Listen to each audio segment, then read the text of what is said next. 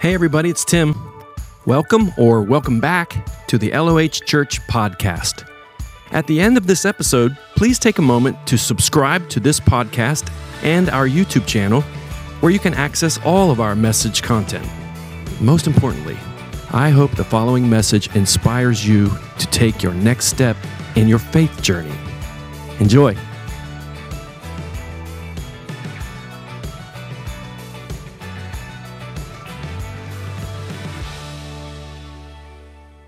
We're in a series called Heart and Soul, message number 4. When you run into troubles beyond what your heart can bear, the Bible gives us story after story of the Lord bearing the burdens of our heart. And that's what this message is about today, but more than that, it's about how the Lord bears the burdens of our heart. Psalm 34. Psalm 34 is written by David, and I have a confession to make. Last week, I attributed the psalm that we used last week to David, and actually Asaph wrote it. I don't know if he's zooming in today. We have that verse that says we're encompassed with a great cloud of witnesses. I don't have any clue why Asaph would want to tune into me, but in case he is, I deeply apologize to Asaph. Because David wrote so many hits, but Asaph wrote some good ones. As a matter of fact, the one we looked at last week, when my heart and my flesh fail, God is the strength of my heart, that is an Asaph song. It'd be like George Harrison's Here Come the Sun being attributed to John and Paul. And I am sorry, Asaph, for doing that today. But pushing you aside again, we're going to David. Psalm 34. I will bless the Lord at all times. Isn't that a powerful, cool verse? His praise shall continually be in my mouth. My soul will, doesn't it make you want to shout? Yeah? Well, watch where this comes from. My soul will boast in the Lord.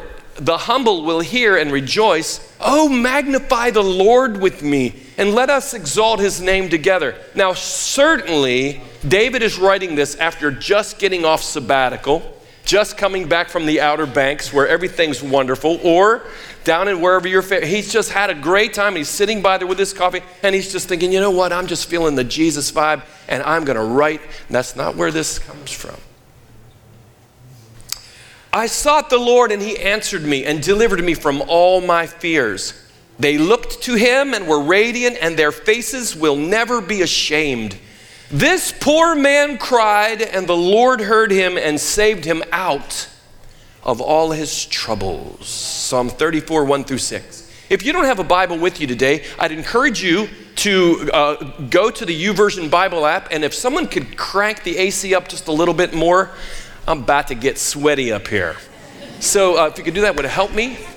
Second of all, go to the YouVersion Bible app, follow along. I'm in the New American Standard Bible. We have an events page on there, LOH, and if you don't, or just go to a Bible app and follow along. I'd really like you to follow along. We have some of the verses on the screen today we'll show you, but I'd really encourage you to bring your own Bible and follow along.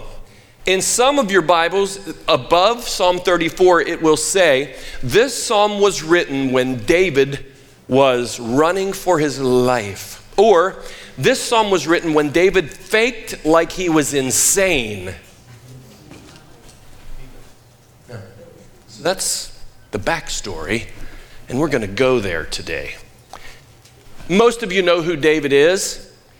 And for those who are just new at this thing, or just quick summary, he was a young shepherd boy who became selected by God himself to become God's king over Israel. His brothers, 7 other brothers, were paraded in front of the prophet Samuel, and David wasn't even going to be looked at. Nobody even thought of him. And every single one of these brothers came in front of Samuel, and Samuel looked at them and thought, that's the guy. And God said, that's not the guy. Because God said, I don't look at the outward appearance, I look at the heart. Imagine what kind of marriages we'd have. Imagine what kind of leadership teams we put together. Just imagine if we didn't look at the outward appearance, but the heart. And then the psalmist said that God spoke and said, I have found my servant David. And God told Samuel when David, this little young teenage boy, comes into his presence, he said, rise up and anoint him. And now, the anointing of that time was different than what we do. Like when we have people pray, we put a little dab of, this is actually the real stuff, frankincense and myrrh. I think this was saved from the wise men that came. We bought this from a TV, 1999 on TV. No, I'm just kidding. But this is, but they didn't do that. They would literally take the horn, a ram's horn, about that long, maybe longer, fill that whole thing with oil. And then they'd pour the whole thing over the person they anointed. And I just began to think, how many people would come up and get into the prayer lines? And then I thought, let's start a new denomination.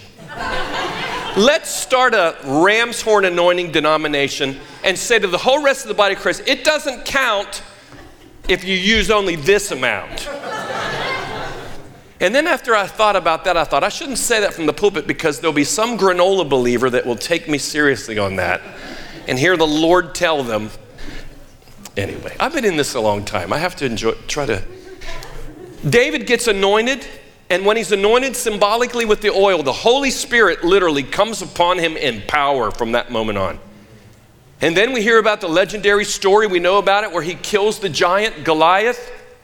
And because of that great accomplishment, King Saul invites David to live in his palace. The only problem with that is King Saul has sinned against the Lord, and the Lord took his anointing away before he took his position away. That'll preach. And this narcissistic, demon-triggered king, in love with himself, seeks to destroy David and literally kill him. He throws a spear at him, tries to pin him to the wall. David runs, and literally for years, just like Hagar, 300 million seconds. For years, David is running for his life. Not metaphorically, really. So you go from the ram's horn service anointing with the prophetic word, you're going to be king of Israel, and instead of that happening, you're dodging spears and you're on the government secret hit list. And you're living under the real terror of that. And you forget God has you on the way to the throne. When we go through things like that, of course the devil wants to have his say and he wants to do his thing. But a lot of times when we're in those kind of things, we give the devil all the credit. I want to let you know this is God's training ground for this young man. God is training in the midst of this. There's an old song that said, Mama said there'd be days like these. There'd be days like these, Mama said. Well, here's the thing. A lot of mamas and daddies in the body of Christ have not told people there will be days and seasons and times like this. And when they come, you don't know what to do with them. The times when you're thinking, if I was going to be this and God said that, then why? If, then why this? I can understand if it was a that, but it's not a that. The that's aren't too bad. They're bad, but they're not. The that's are, my friend went through a that, my sister's going through that, but that's not what this is. This is not a that. This is a this. Or if I'm in this, then what did I do wrong? Where did I miss God? And many experts will come and tell you, or project their own issues on yours, or presume that what you're going through is what they went through. And if, then what do I do now? Don't you wish there was somebody in this room that needed to hear this message today? I want you to see this process play out. There are Psalms that speak of a level of despair David wrote a bunch of Psalms that didn't start out with magnify the Lord. They start out with God, where are you? And it goes into deeper things. Why did you not? Where are you? I'm going to die if you don't. There are those in there too. We're going to read about this amazing encounter in this desert wilderness run for your life season and see how God encourages David's heart. The Lord creates these moments that David doesn't create them. Spiritual brothers don't create them. There is no create. There's just running for your life mode, and God up the road creates sovereign moments to encourage David. This message this morning is for young middle school students that are in spiritual leadership positions in your school already. This message is for a high school young man, young woman going into a new year, and you know you're anointed, you have a vision, and God gave it to you. And in the midst of the victories, in case the spear flies at your head, I want you to hopefully remember what God is. I'm like the guy that you just ordered a big load of wood and he brings his truck and he dumps it in your yard. You've got to do something with the wood. Okay, that's what this message is. This message is for a young parent who, and you love the Lord, but you're pulling the weight of two instead of one because the other isn't walking by faith. This is the message for those of you who are under the scrutiny of unbelievers who are calling your imperfections out on your way to the destiny of your life so they can justify why they're not following God with all their heart. This is for the brother or sister, and you've forgotten that God used you to kill a giant because the spear almost got your ear.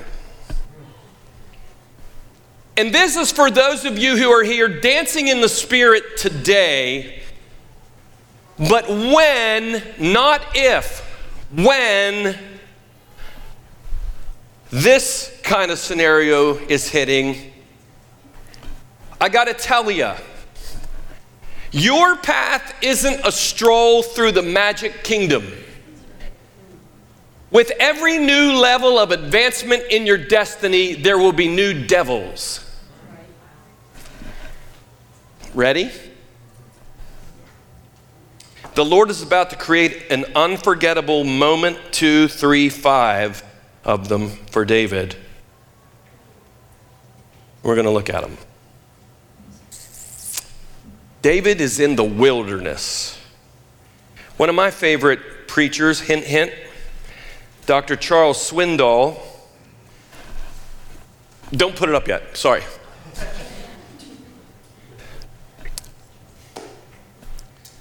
I want to read a little bit before we put up what I want you to see, he said. He says, during the many years,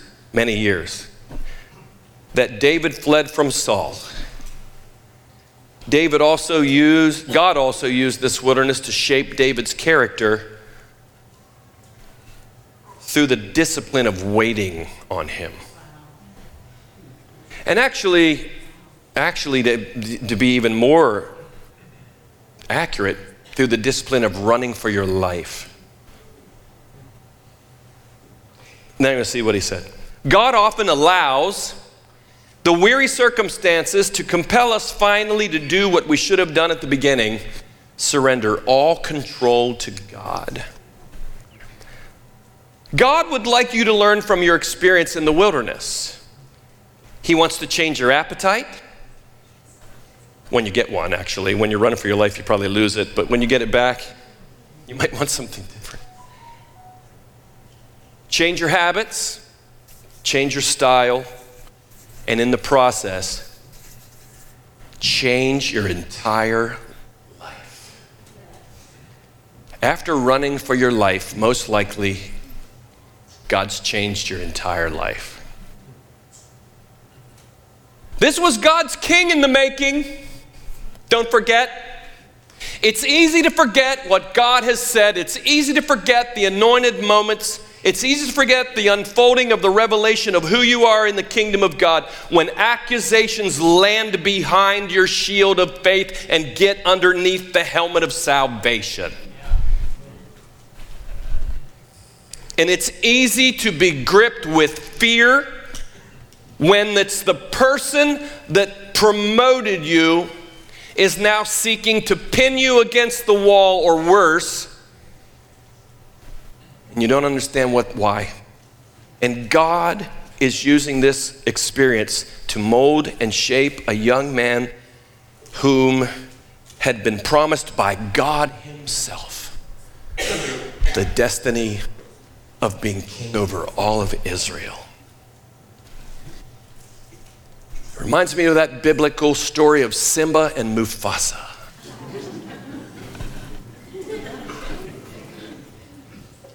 Uncle Scar kills Mufasa, the king, and then he seeks to kill Simba because Simba is to inherit the kingdom. And Simba runs for his life, literally. And in the midst of all that confusion, he loses his way, he loses his identity, he gets to be rough around the edges and has an attitude until God sends Rafiki and knocks him in the head. And in this mystical New Age moment that no biblical person would watch except me and get something out of it from God, Mufasa appears mystically in the clouds and he says to Simba, "Simba, you've forgotten me." And Simba says, "I've not forgotten you. How have I forgotten you?" And he says, "When you forget who you are, you've forgotten me." Come on, Jesus. Ollie has Holy Ghost goosebumps on his arms right now because Ollie is the biggest Lion King fan in the room. And I told him before the service, I put that part in there just for him. We forget in those times that the wilderness is God's property, even though the devil makes great boasts. God's in control. And you know, Charles Haddon Spurgeon said this, the devil is God's devil. So indulge me for a minute. I want to read, I brought Excalibur today. I'm going to do something radical. I'm going to read long passages of scripture in church.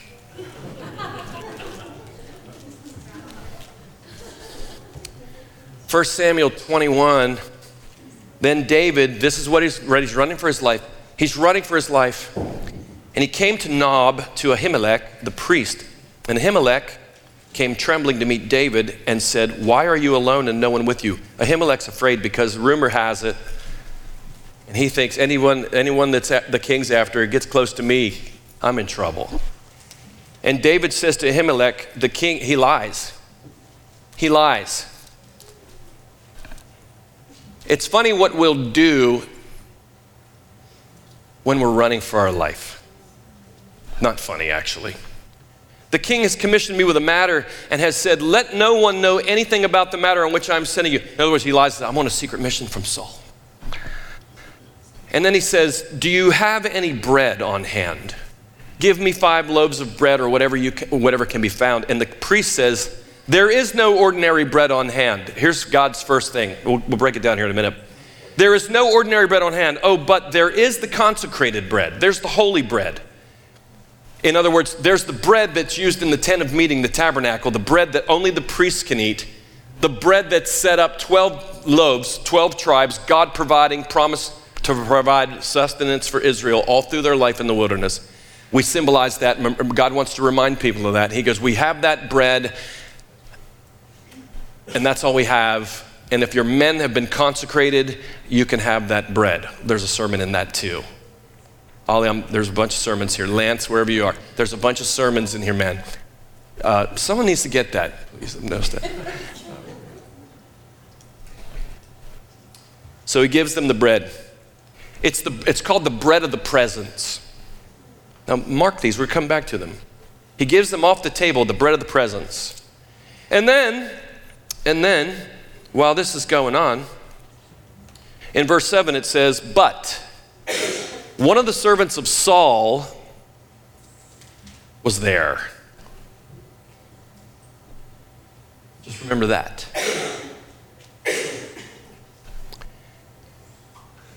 And then David says to Ahimelech, now is there not a spear or a sword on hand?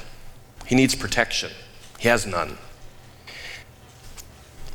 And the priest says, now get this, of all the swords that can be there, there's only one, get this, the sword of Goliath the Philistine, whom you killed in the valley of Elah. Behold, look, it is wrapped in a cloth behind the ephod, that's the priestly robe. If you would take it for yourself, take it, for there is no other except it here. And David said, there is none like it, give it to me. Bread, sword, and it's the sword of the enemy you killed. Put back in your hand when you're running for your life. So he leaves there, and he then runs to a Philistine king named Achish, who are the enemies of Israel, but he's more afraid of a brother in Israel than an enemy out. And he's so afraid that Achish could try to kill him that he pretends he's insane, to the point that he even has saliva run down his beard and scribbles on the walls to save himself. And while he's doing this, the king's servants are watching this, and they go, isn't this the one that they sang that song about? Saul has killed his thousands and David his 10,000s. Once again, God is bringing up into the mind of David the prophetic victorious songs that Israel sang about him, and using an enemy to bring it out. But David becomes scared, and he runs for his life from there to a cave in Adullam and stays there. Meanwhile, Saul is with his soldiers, and he begins to mope, as narcissists do, making it all about him, and he begins to blame all of the soldiers who didn't fight for his honor and kill David when they had the chance. And he said, if someone will do that, I'll give you vineyards and sheep and all that. And Doeg steps up and goes, hey, I was there. I know where he is. I know where he was. And so Saul sends his armies there to Ahimelech, that priest. And Saul orders his soldiers to kill him and all the priests and the people. Nobody will do it. But Doeg said, I'll do it. And he kills them all. And after that, David lives happily ever. Nope. More years go by of running for his life. You're dismissed. No. Not everything ties all up together in a 30-minute, 40-minute sitcom or movie story. And I have to tell you the facts that some of these seasons of our life don't get fixed, like I said last week, in 3 services, 5 services, 10 services, 10 weeks, sometimes regarding who you are in the kingdom and the strategic destiny that you play. Some of these things can be long. And I'll tell you how long they are. They will last as long until God says you're ready. So what does God do for David? First of all, when he's running for his life, God makes provision. There is no ordinary bread on hand. Try to find me wherever I am. There is no ordinary bread on hand, but there is a consecrated bread. It's called the bread of the presence. The literal Hebrew calls it the bread of the face. He makes provision. Second of all, he reminds him of his protection. I need a spear. Do you have a spear? Do you have a sword? Do you have something? He goes, I don't have anything, but I do have this one thing. I have behind the priestly robe, there's a sermon in that, the sword of Goliath. Remember? He doesn't say this. Remember when you had no way to defeat him? When he said that he would take your body and feed it to the birds of the air, and the Holy Spirit came on you, and you said, I will cut your head off and feed your body so all of Israel will know there's a God in heaven. And then you ran toward him. Remember that? And you cut his head off, took his sword. Here, God wants to put that sword right back in your hand. I know you're running for your life, but here's your way through. I'm going to put the sword, a reminder of the great victories that God did for you in the past. I'm going to put it right back in your hand if you want it. And David said, there's nothing else like being reminded of the victories that God gave me that I could have never accomplished. Put it back in my hand.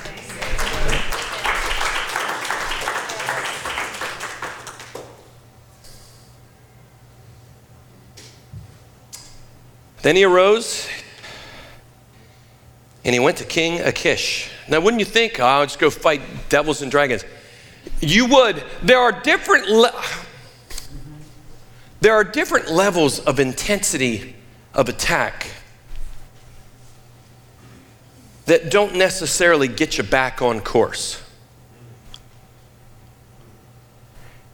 And David is not able to navigate through with the easy believe verses and scriptures, right? This is my theatrical interpretation of men and women of God who are running for their life, and other people who have never been through that, trying to help them through it. And it looks like this. And here's the other person. Hey dude, how are you doing? I'm running for my life. Literally. Oh, dude, that's a bummer. Hey, listen. I'm wondering if you can pray for me. Okay. But I'll try to remember I'm running for my life literally. Oh, dude. Well, listen. I've been looking for a new car online. And, man, I'm so frustrated. I had 3 cars and the deals went just down through the tubes. I'm losing my Jesus vibe. Man, can you just keep me in prayer? Okay. Try to.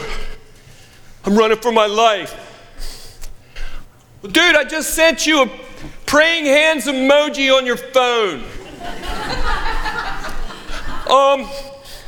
I dropped my phone 6 miles back.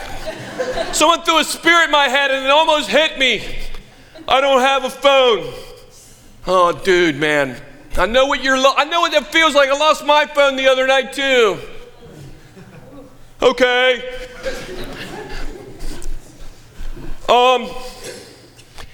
Hey, man, listen, you know that verse, God won't give you more than you can bear. I can't bear this. I can't do it. Hey, man, don't speak into existence. Don't speak into existence this. Can you speak this out of existence? I'm running for my life. Dude, listen, I'll be praying. I'll see you at church next Sunday. Okay. I'll see you at church. Unless I'm dead. Thank you.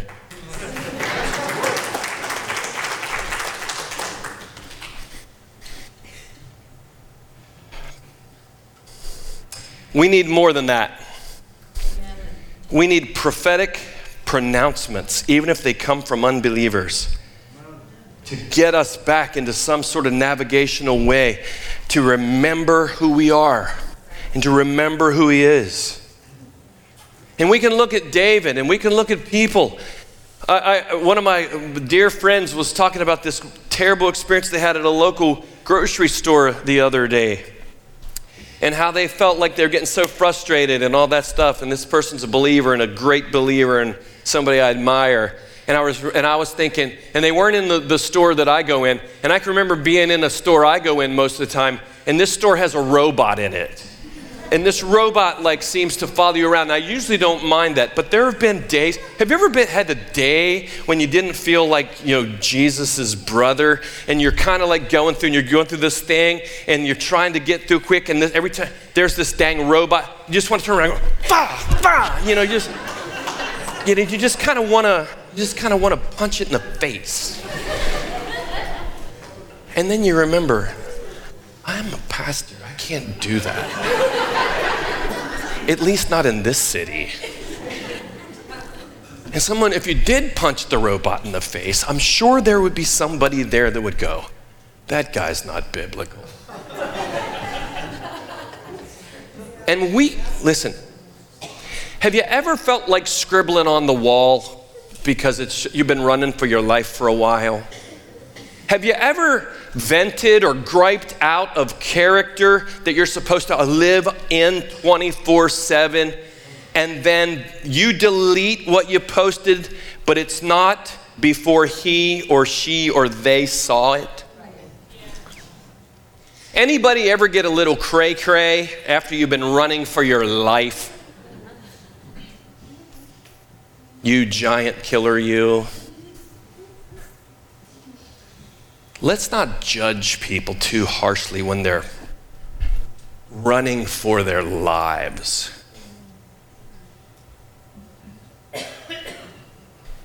They might write a song about it that thousands of years later, the church will find comfort and strength from their story. So David runs to a cave. You guys with me? Find me if you can. Mine says slide 7. I have no idea where there we go. So David left there and escaped to the cave of Adullam. When his brothers and the rest of his family learned about it, they went down there to him. I'm sure, because I know a man in Christ that was running for his life. He wasn't interested in anybody coming around. He didn't want a church. He didn't want a following. He didn't want to start a movement. And he just wanted to figure it out on his own. But here they come. His family came to the cave. You know why his family came to the cave? Check me on this theologically if I'm wrong and expose me on Facebook or YouTube later. But my theory is they didn't come because they cared about David. They did the math. We're related to the one the king and the government wants to take out. So we better run.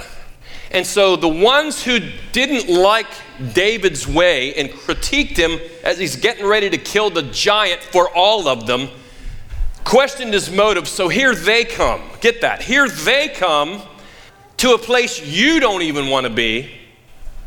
Not in the best place emotionally, spiritually, anything. And here the family comes.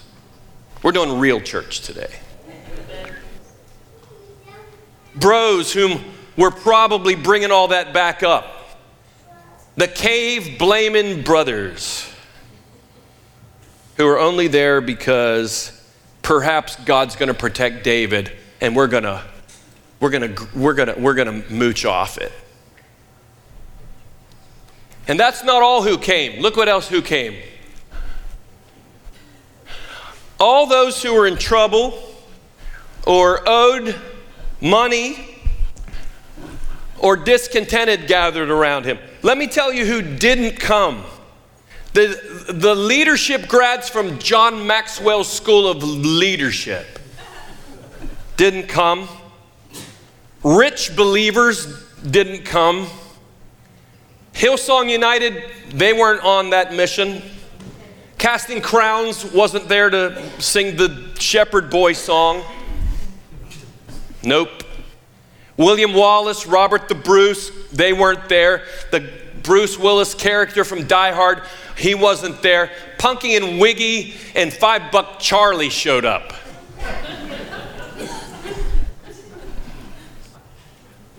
How many of you have ever been?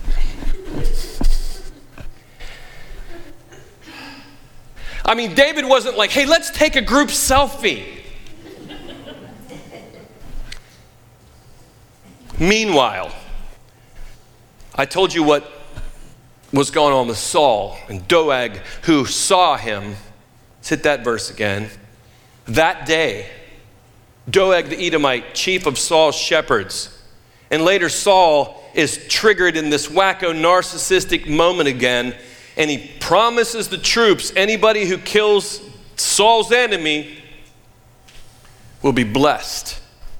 The next passage says, then Doeg the Edomite, who was standing by the servants of Saul, said, I saw the son of Jesse coming to Nob, and he inquired of the Lord for him, gave him provisions, and gave him the sword of Goliath the Philistine. Then the king said to Doeg, you turn around and attack the priests. And Doeg the Edomite turned around and attacked the priest, killed that day 85 men who wore the ephod, and he struck Nob, the city of the priests, with the edge of the sword, killed both men and women, children, infants, oxen, donkeys, sheep. He struck with the edge of the sword, and I'm adding that because of this. When you're running for your life and all this stuff's coming on you, then all this other stuff can take place, this collateral damage, and Satan will make sure you feel you caused it.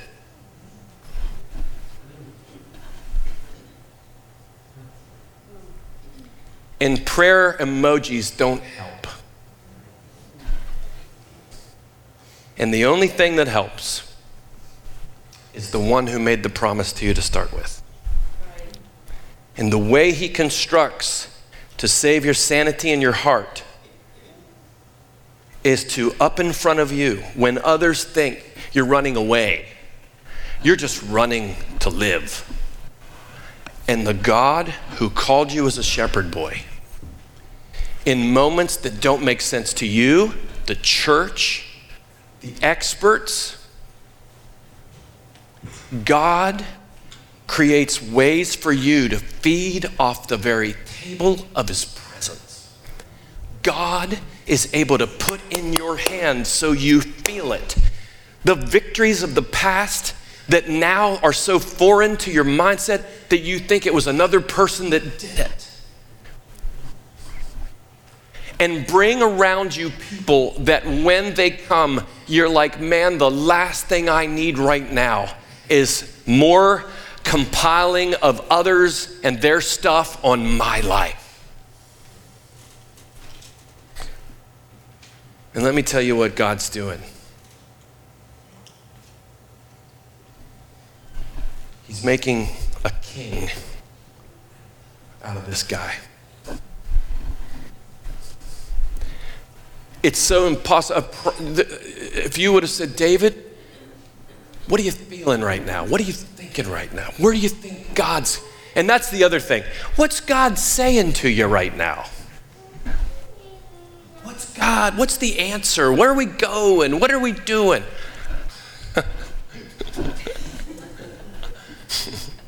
I'm running for my life. Well, don't you have faith? That's why I'm running for my life.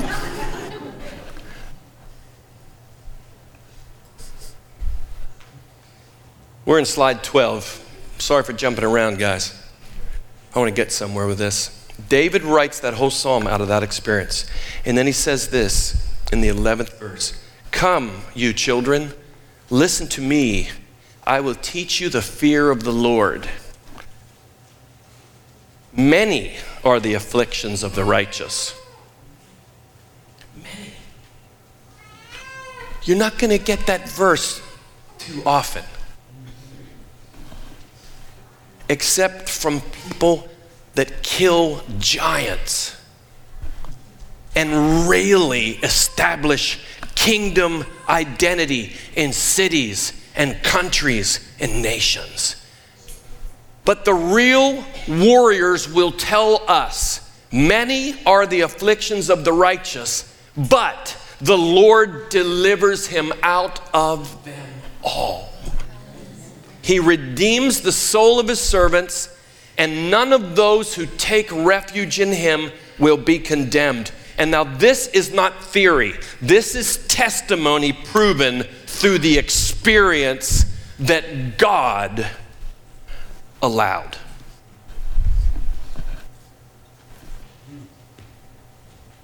God allowed it. Anybody remember the series that I preached, and I capped it off with the sermon about the surfers who talked about different kinds of waves, and I encouraged you and challenged you to go into the summer taking deep dives in the Holy Spirit? Anybody remember that? Please say yes, or I'll be really discouraged. Okay. How many of you encountered, to your surprise, that the enemy didn't want you to do that? See, he does not stand to the side so you can go on marvelous adventures in the glorious promises of God. He is not about you remembering all the victories and building memorial stones so you can establish faith in new generations to come of the great things God can do through a shepherd boy's life. He's not about that. He's not about you going out on waves and surfing and things, I would never be able to do this, but he has established my feet on this wave. He's not about that. Maybe so much so that you were convinced the week of, when I encouraged you to go on a deep dive, the week that came up, something happened in your life, and right there it was bam, right in your face. You slammed into the sand, you didn't get anywhere, but you thought, man, I can't. What do you mean, me? What? I'm here to tell you today that God wants to create space for you and help you this morning. I'm here to tell you, to the young soldier and warrior, that God is opening a door for you in school this fall that no man can shut. God is opening a door for you on your campus that no man can shut. And even though the enemy will declare war on the advancement you make by faith in the kingdom of God, and it could seem by October that you were just out over your skis too far and you were just making it up, why would I think God's going to use? I'm here to tell you, this message is for you. In the midst of the stuff that doesn't make sense, if he did, then why this? If he did, then why this instead of that? Why is mine harder than theirs? Because you're a warrior king in the making. Because God's going to use you to establish kingdom authority in things that's never existed before. Because you're a true threat to the demonic strongholds that have been entrenched in certain environments in our town, in our region for generations. And I'm here to tell you that when you step out, and even after a great victory began and people start gathering around, expect an intense assault, but expect God to lay before you what you need that no soldier can give you, no preacher can give you, no friend can give you. Jonathan can't bring it to you. But you can encourage yourself in the Lord as David did and be an example. Look, if you take a snapshot of me with spit going down my beard, scribbling on the wall, so afraid I faked insanity to save myself. Even in that, God had his hand on my life. There are people that need to know that, friend. There are people.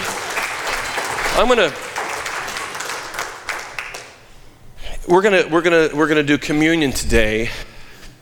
I want to say something that I said last week that I want to say today again. So very important.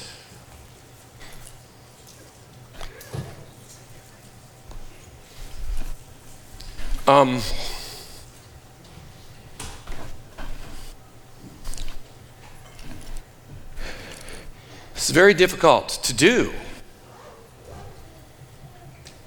But we have to take We have to give the editing rights to our story of grace back to God. And in the wisdom of God, tell some of the parts of our story that we've edited because they're too raw and real. But it's the part we edit out that some people need to hear, because the enemy convinces us that nobody else, no other pastor, no other leader, that great worship person, the guy that's friendly to everybody at the back door, all that stuff, all that. My life is whacked. I don't just kick robots, man. I wish my best day was spit on my beard and scribbling on the wall, but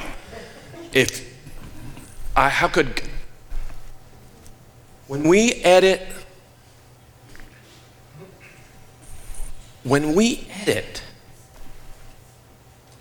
now again, and I don't mean, you just go throw up on the floor in front of people, but when we edit, people don't have a hook because the devil tells everybody the same thing. He might have promised it to you. He might have this, but look now. Does this look like God has his hand on your life?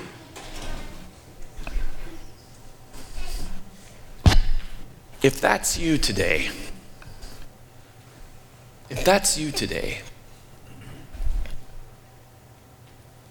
this time is going to get real personal. And here's why. The last verse in chapter 22, David says to all those that gather with him in the cave, God gives him a grace to say this. You listening? You guys listening? I got to read it. Because there's a shadow of the Messiah in this whole story. The priest Ahimelech is a picture of Jesus. I know we think of David as a picture of Jesus. You know, the Messiah's great 14th generation grandfather, which he is. But the priest gives the bread to David, gives the sword, the victory to David. That's Jesus. Provides a stronghold in the cave. The Lord's our refuge. The last thing that said, and he's betrayed by Doeg. There's the Messiah's shadow is all over this story. And that means something for all of us. And David says to all those who come to the cave, God gives him enough sanity to say this. This is powerful. Now this is Jesus. This would be like Jesus talking. Stay with me. Do not be afraid. For he who seeks my life seeks your life. If you're in Christ, somebody's seeking your life. If you have an awareness of your identity in the kingdom for advancement, I got to tell you, somebody's not going to roll over, and someone's declared war against you. Stay with me, Jesus would say. Do not be afraid, for he who seeks my life seeks your life. And then he says this, but you are safe with me.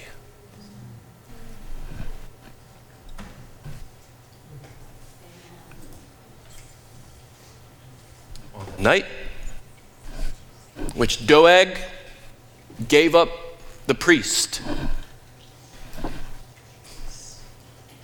on the night Judas gave up the priest, he took bread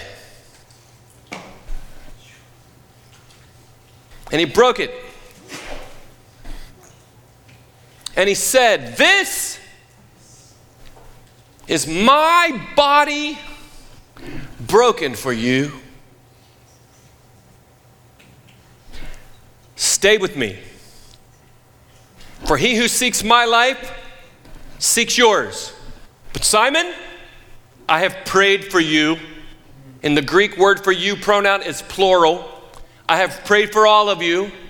John 17's version of it is, and Father, not just for these, but for all who will believe in me because of their word. Protect them from the evil one. Stay with me, for you're safe with me. Take and eat all of it.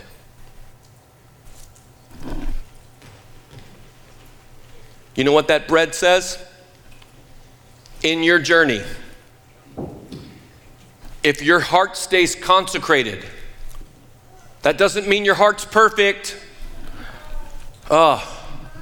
David says, if you marked our iniquities, nobody could stand. But there is forgiveness with you that you might be feared, adored, revered. Isn't that the thing the most? I don't know about you, but the thing that gets me the most about Jesus is the more I know who I am, the more he presses into my life who he is, the more I feel like I don't measure, the more his loving kindness comes and says, I will. On the night that the priest was betrayed by Doeg, and on the night that Ahimelech, in the shadow of Messiah, shed his blood, made a sacrifice of his life to feed David, remind him of the sword, and stand up against Saul. On the night that Judas betrayed him for 30 pieces, he took the cup and he said, this is my blood, shed for you. Now it's shed for everybody, but David out there, those of you, sisters, brothers, running for your life, and you're here today, and people don't know the half of it, and you are carrying a burden that says, if he did, then why this? If he did, then why this instead of that? My friends are happy, my brothers are enriched and a home, and my life,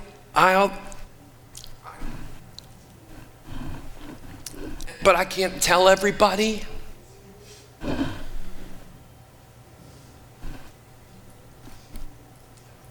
This is especially for you. And he says to you in the cave, you're not in the palace, you're still in the cave of Adullam. And you don't know what's coming. He says, stay with me. He who seeks your life seeks my life, your life. But you're safe with me. David also said this, you prepare, come on, say it with me. You prepare a table for me in the presence of my enemy. You anoint my head with oil.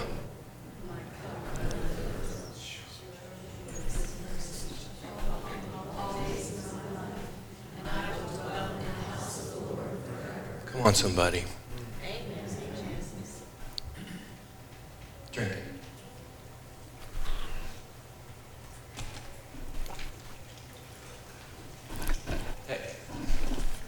I'm going to stand up. I know I'm standing up, but I'm like you right here. I'm sitting down. And I'm going to stand up as the first person to say, I need God's grace and strength like never before because I'm running for my life. And if you are too, I'm going to ask you to do what I'm going to do. What I've already told you, I want to ask you to stand too. Nobody else. You feel like,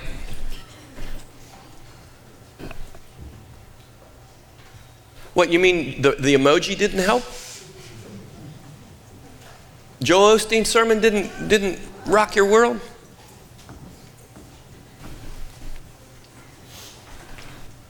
nothing against him. I listen to Joel. I'll tell you, Joel becomes a lot more sweeter in his sermons to me when you're running for your life. Look around the room.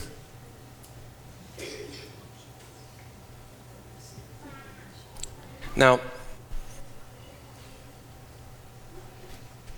most people who are standing, maybe everybody, you can't tell the whole thing, can you?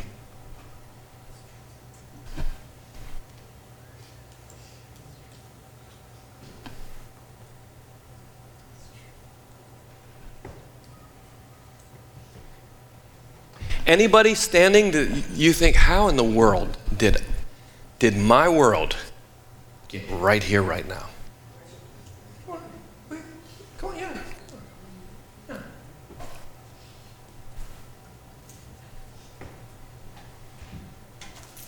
I want to say to you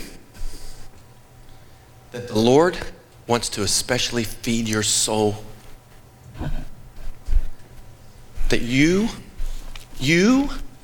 go to the book, not for answers, but for feeding.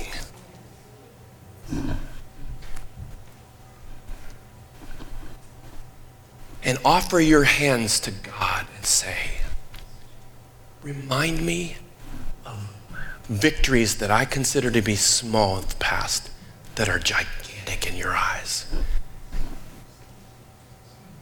And bring around me people in my cave. This is a completely different man cave, isn't it?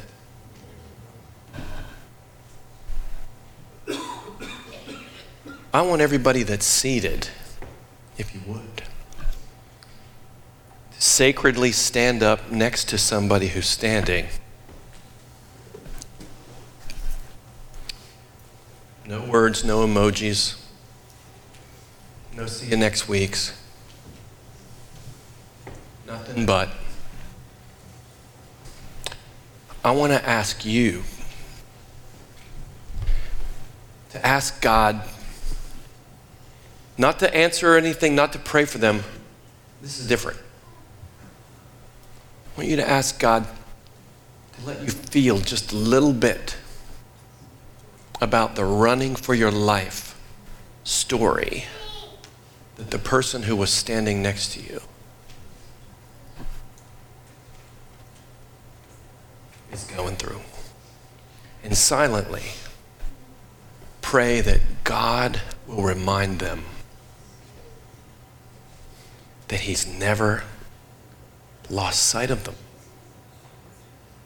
And pray that whatever their kingly coronation is in God's eyes, it might not be that in other people's eyes, but in God's eyes, will come to pass. Would you do that? That's how we're going to close. Heavenly Father,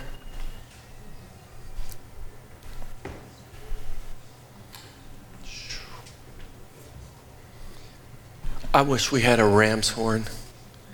Some of us would just be, we're so needing, we would say, Lord, let the oil flow from my head, down my beard, down my garments, down on the floor, make a mess of the carpet,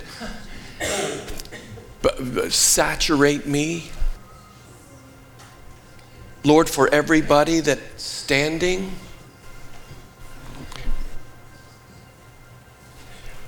feed their soul this week. Feed their soul with this message. I know that people that are starving and running for their life, they've really listened today. They're hanging on. Give them the strength they need.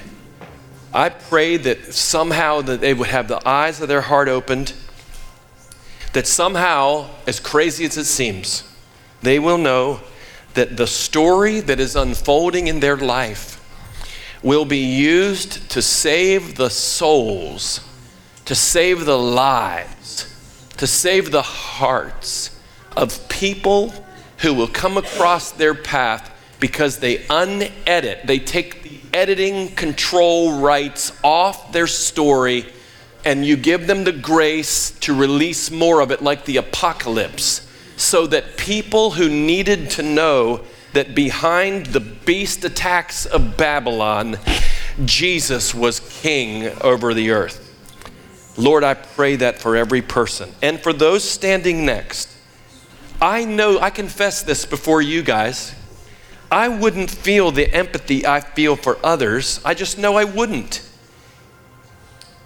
if I wasn't running for my life.